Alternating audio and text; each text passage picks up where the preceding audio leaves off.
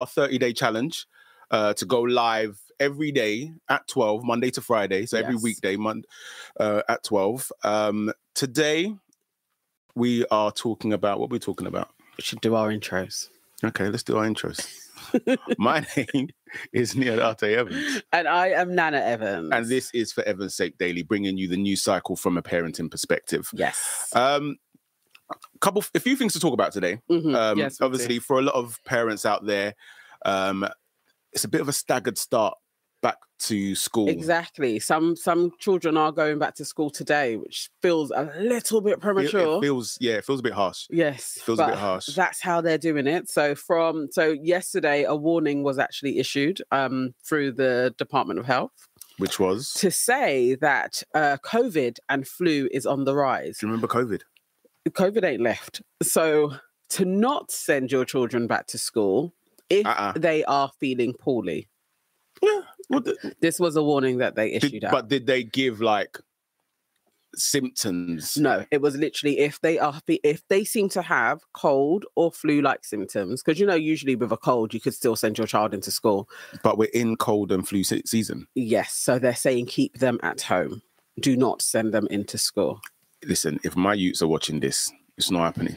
It's not happening. You're With getting me, to school. anyway, it's a bit like, okay, so keep them at home. And then what about all of the other provisions? So work. You know what the thing is now, though? Because what COVID did do, it allowed schools to put into place learning from home. And so it's very easy, obviously, at the end of last year when we had the snow, it's very easy for them to turn around and say, snow day, however, log on. Yes, and so from their perspective, there's a feeling of like, it's not a lost day. We're doing something the children are learning, but, it's debatable. Okay, yeah, children are learning, but what about if I have to go out to work? So I have to then take sick days. Charlie, that's your problem, oh?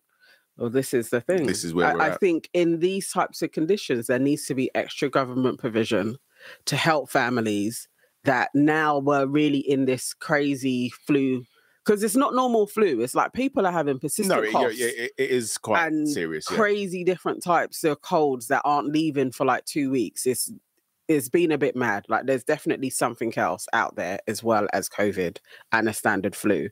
So we need a little bit more help. We need some monetary help. How's money going to help? Like, so they say the kid has to stay to school, and then you want them to be like, but because the kid had to stay. So basically, you want to be paid for looking after your child. Yeah. Wow. Yes. I actually do think that there's a real argument for that to be implemented. I mean, I guess, one could argue, I would say that when we were going through COVID, the amount of interaction and the amount that we had to be involved with the online learning, what I didn't understand is why, because they were just setting work and then leaving them to it. But I didn't understand why the teacher couldn't be available on Zoom during school hours. Yes. That didn't really make any sense. I feel like we put in a shift. Yeah, all the time. I think a lot of the parents, we all put in a shift, and I would like to be back compensated for that. I would like to be back compensated. But yeah, so anyway, so there's that. The other thing that caught my eye in the news yesterday was Jermaine Defoe has announced his divorce from a lady called Donna Tierney, and they've been married since July. Yes. Spent 200 grand on the wedding. Yeah. Yeah. And it's like, it's no more. And I guess my old school African sensibilities kicked in, and I was, hands up, I was probably a bit judgmental. And I just thought, this is really reckless behavior, but specifically because both of them have children from previous relationships. And so my question is, and obviously I am we are absolutely the least qualified people to talk on this. And so I'm hoping that you guys watching will also chime in, because I'm just like, this, from an outsider looking in, this feels like reckless behavior, because, allowing your children I get it. Yeah, because it's like you've gone into what could be seen as a bit of a whirlwind relationship quite quickly, and then got married, without the substance of time. Yeah. As well. Yeah. To knowing each other. And that's a hell of a lot of money to spend and then it end very quickly. But I do think there is a recklessness to it.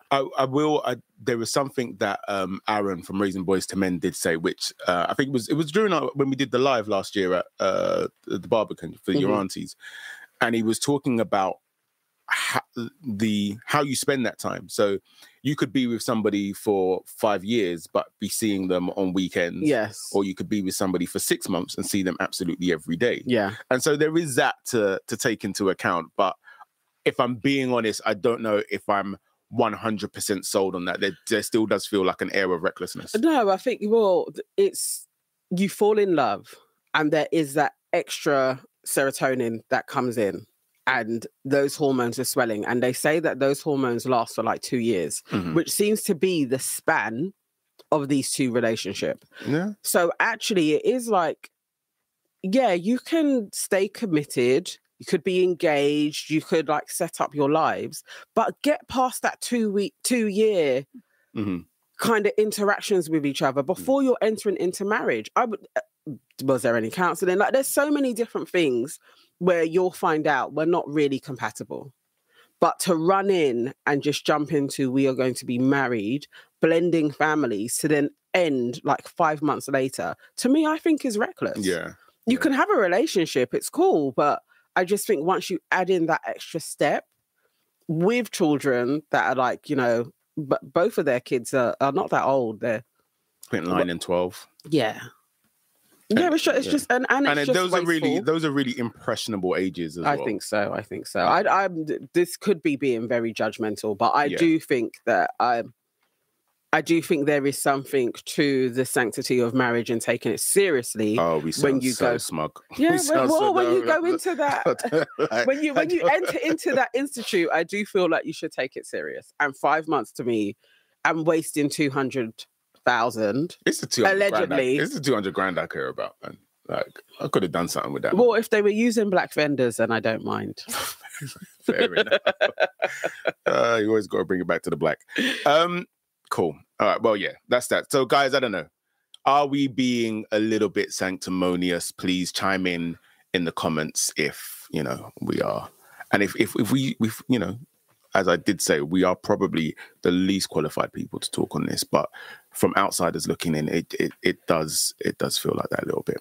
But anyway, let's get on to the meat. Okay. Harry. Our meaty story today. Harry is back in the news. Again. And I think there was a collective sigh and groan from everybody. That Harry's back in the news. Well, Harry has a documentary that's coming out.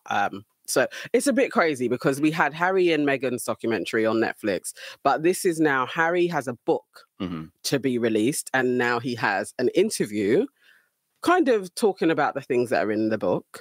And with that, it's come back out again. The excerpts that have been released, he's going at his dad and his brother for not wanting to reconcile with him.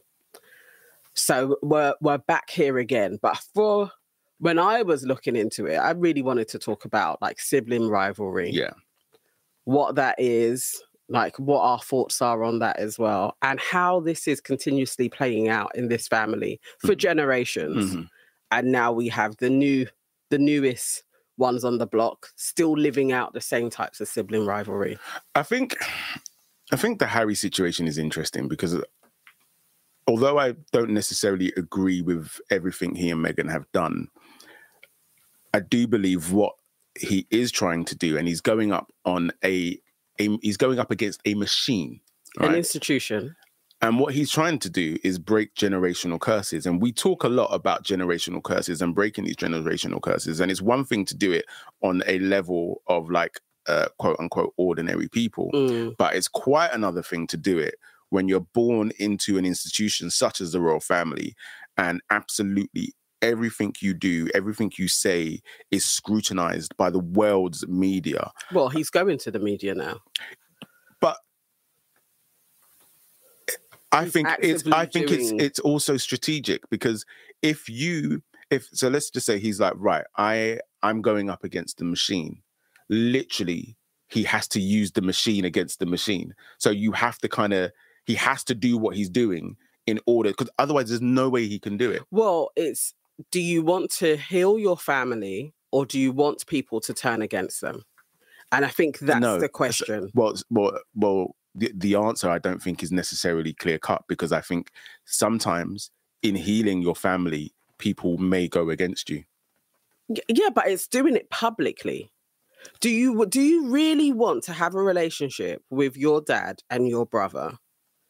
What if you do? I don't think courting the world's opinion on your situation is the answer. But I think you're both playing the same game. It's just if you're unable to have effective communication with your dad and your brother, privately, okay.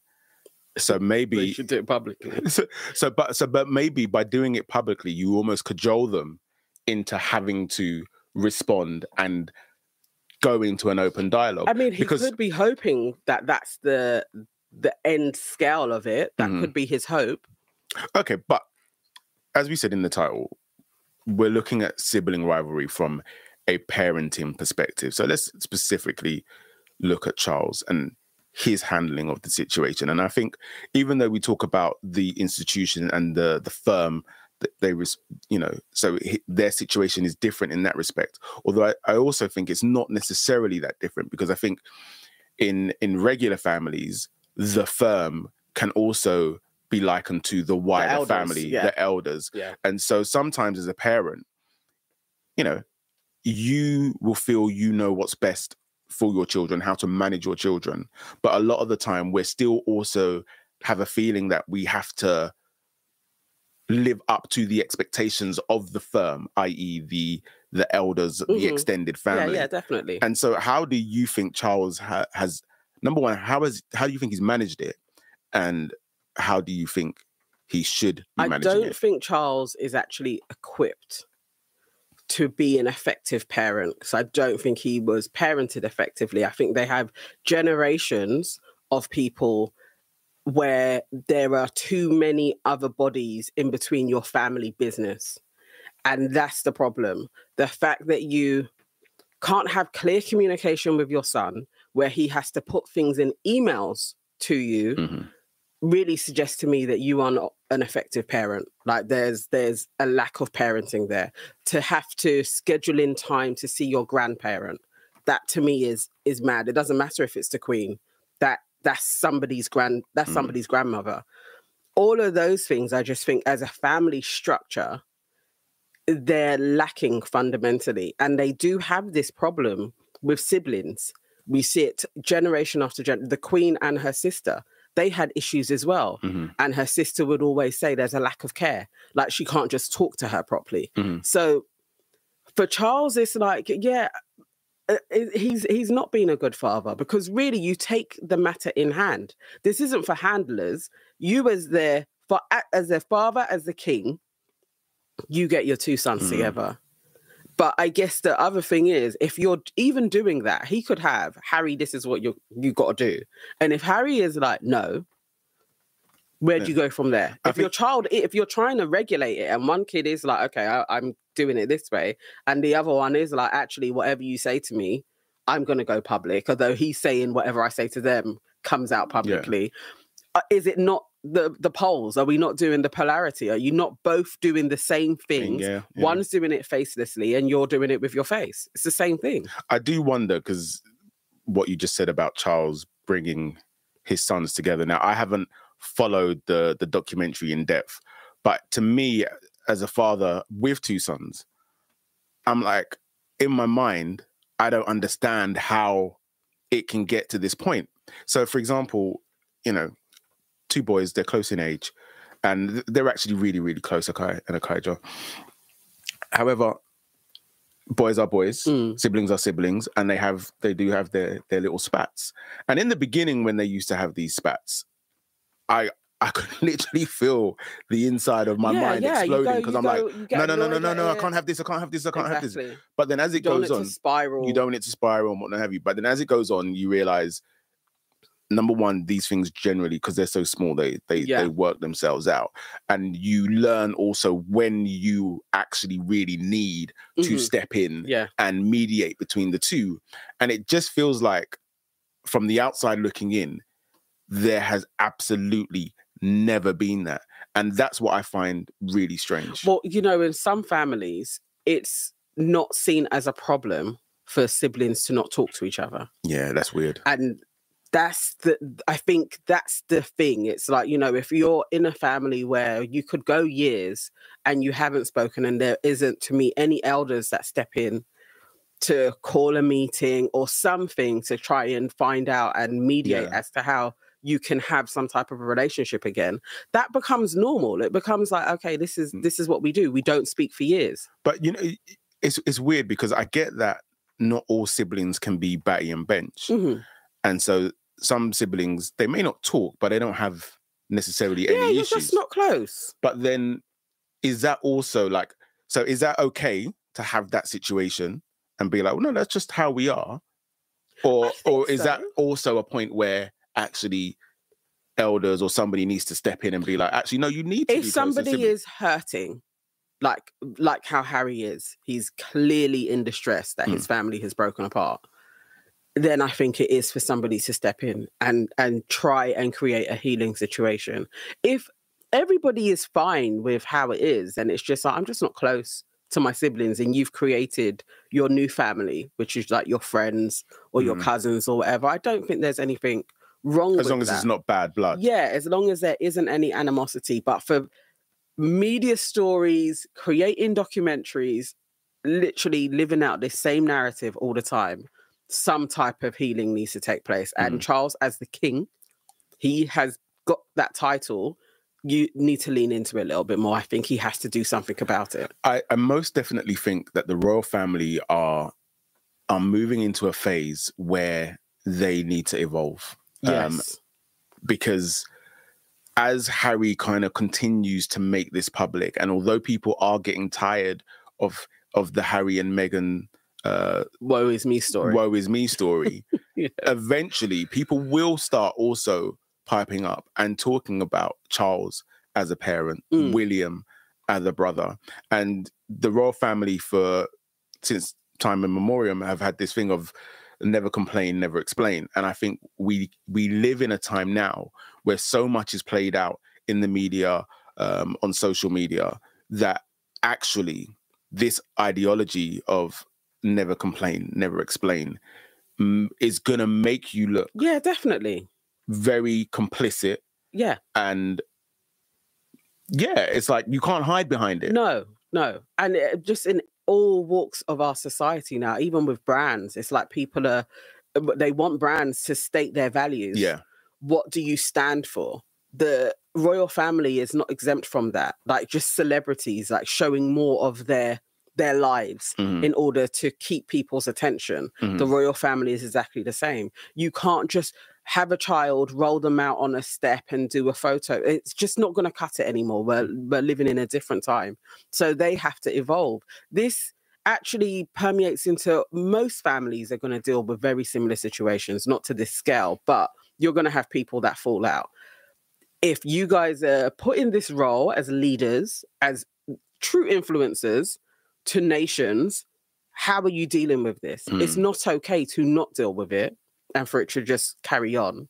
You have to actually find some solutions. That I would give them something. At least it would be worth taxpayers' money if they actually set some type of standard instead of a rolling flipping EastEnders of drama with them. It's like, have some solutions. Do something to help society. It's ironic, really, because, you know, you making that EastEnders reference is them keeping stum about everything is actually providing us with more drama. Yeah. Because then we do what our brains are going to do. Yeah. We are going to reach different types of conclusions. Yeah. But also, you know, feeding the media with stories against Harry and Meghan as well. That's not a lie. That's absolutely true. Yeah. Because we know within that time, William and Kate were going through stuff and his alleged affairs were coming out, and then we weren't hearing about that. I think absolutely Harry has been made in parts a sacrificial lamb you know, I think from since he was a teenager. for his brother to cover up, and I can understand his anger towards them, and I can understand him being in spaces and environments where he would be meeting people whose ideologies and the way they've grown up is different and outside from the royal family. So I can totally understand where he is. Yeah. Because of how his family is. It's like coming out of a cult. Yeah. And so he's like grieving and angry, and you want to get your story out there to get it out of you. Mm-hmm. So I absolutely get it. But at the same time, it is like there needs to be a period of quiet and healing that takes place for him and Meghan. Yeah. And then maybe you can talk about it from a different standpoint, and maybe things will shift in a little way. But at the moment now, it just feels like screaming at people to join you in your like trying to get them to be the bad guys. And I do think there's, in all relationships, there's going to be bad on both sides. Yeah. And I again, so you've watched it, I haven't.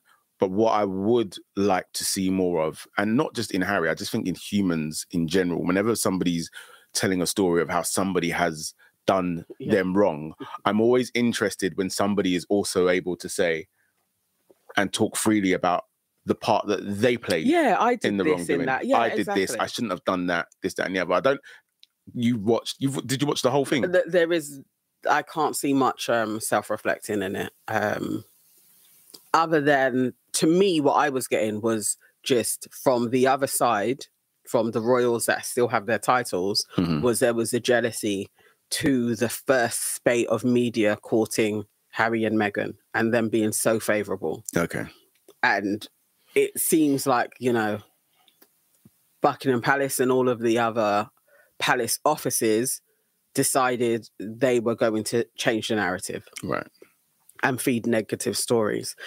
And then I guess the easiest thing to jump on is race in that. Yeah. For me, is how I'm reading it. No, yeah, 100%. And then you're obviously, I do think that most people are racist. So you're just going to jump on that narrative because you have that parasite in you already. Yeah. I don't think it was initially race-based. I think it's that probably story was way more class and just Harry kind of fishing outside of the family pool, so to speak. And I think it's way more that than her, because in terms of... I don't think they cared at first. I mean, there probably was conversations in the background. Who knows? But I think they cared, but probably not to the extent that's been made out. Yes, she was popular for a minute. Yeah. And then it changed. And that for me is also like what I'm seeing from Meghan. That's the reading effect, because she was popular for a moment. And so she's now trying to deal with... Well, it's like, you got dealt a shitty hat. Definitely. It's like you get crazy vitriol at her, which wasn't there before. And then they do show that a lot of it is bots as well. Yeah. And orchestrated attacks against her. So there's all of those bits in it. But if things were going well, fundamentally, she would be fine with being a part of that institution. And that to me is like, I can't get behind you, because you literally, if they had said, go to South Africa, you would have been lording it up with the Africans. Yeah.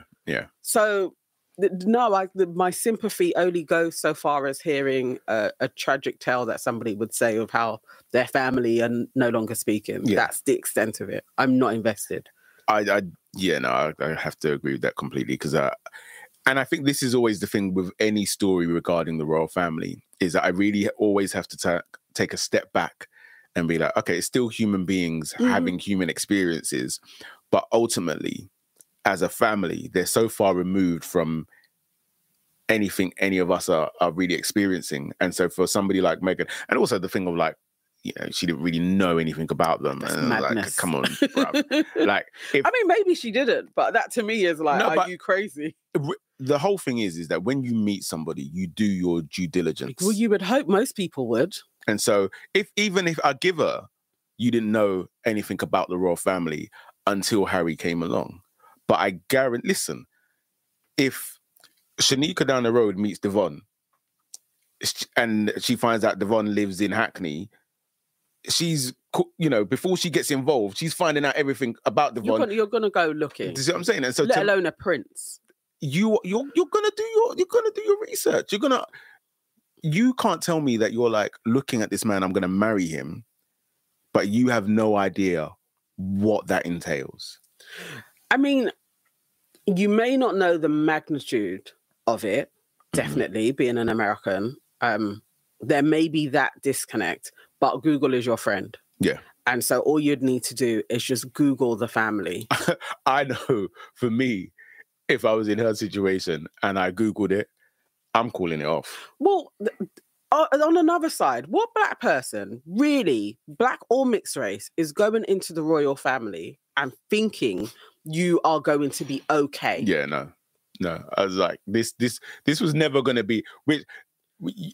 Maybe she could never, like, know how exactly it was going to play out, but this was never going to be all right. There was always going to be some issues. Side one. This is still news though. So do you remember Shaman Durek? Oh my gosh, yeah. From back in the day. Yeah. So Shaman Durek, he is on Instagram if you want to see. He's a shaman. He purports to be able to heal you. He is now getting married to a princess from Norway. Oh wow, okay. Yes. So, and on his page is just littered with Norwegians just cussing him daily. Oh, why? Because he's a black man. Oh. Where the king has had to issue a statement out to the nation to be like, you cannot be racist to my future son-in-law. But also, on top of that, when they do get married, the princess somehow has decided that she is going to step down from royal duty. So we see how this plays out. Yeah. She has been married before, and she didn't step down from her royal duties when she was married to that man who happens to be Caucasian. So it's an institution. It's like Game of Thrones. Not anybody can come in. Not anybody can come in. Well, listen. So it's an interesting one. We will see how this. We'll see how it plays out. But ultimately, what we're saying is that Charles has failed in his care of duty to his sons to stop this from playing out the way it has. Yeah, as much as you can as a parent. I think it's a part of your parenting duties to step in when things are escalating. It's very hard if you are also a part of the escalation, though. Yeah. That's when it is about the village. It is about the other elders to come in and try and restore some healing. It's not easy and it can take years. So the thing I was going to ask was, before we go, is as a parent, ideally you're Switzerland, you're neutral, right? But what if you are, this sibling is wrong? Yeah, it's hard. Then somebody else comes in. But unfortunately for that family, you have an uncle that is exceedingly dubious, so you can't take his word for anything. And then you have another one who seems to be quite quiet. But very family oriented as well. So then that uncle, or the aunt as well, Anne's there. Like another elder comes in, not your aides, not people that work for you or are being paid. Another person in the family that is the importance of aunties as well. Yeah. On my other podcast that I'm on, Your Aunties Could Never. Your aunties are important. So Anne should come in and start healing. At this point, I'm trying to think of a way to drop the Chop House pod, but well done. All right. So listen, let us know what you think. Sibling rivalry. As a parent, have you had to deal with it? How have you dealt with it? How do you think Charles is dealing with it? How do you think the royal family is dealing with it in general? Please pipe up in the comments. Let us know. Yes. Thank you for being here with us again. We will be back again tomorrow at 12. Yes. We have no idea what we're talking about yet, but stick to the socials. And if you see any news that you're like, actually, you guys talk about this, please let us know. That would be great as well. That'd be very helpful. But yes, and we started at 12 today. We started at 12. Very proud of ourselves. So tomorrow. Clap for us. Yay for us. So we will see you back here 12, youtube.com/meant2excel. That's it. You're Nee. And I am Nana. I am Nee. She is Nana. See you tomorrow. See ya.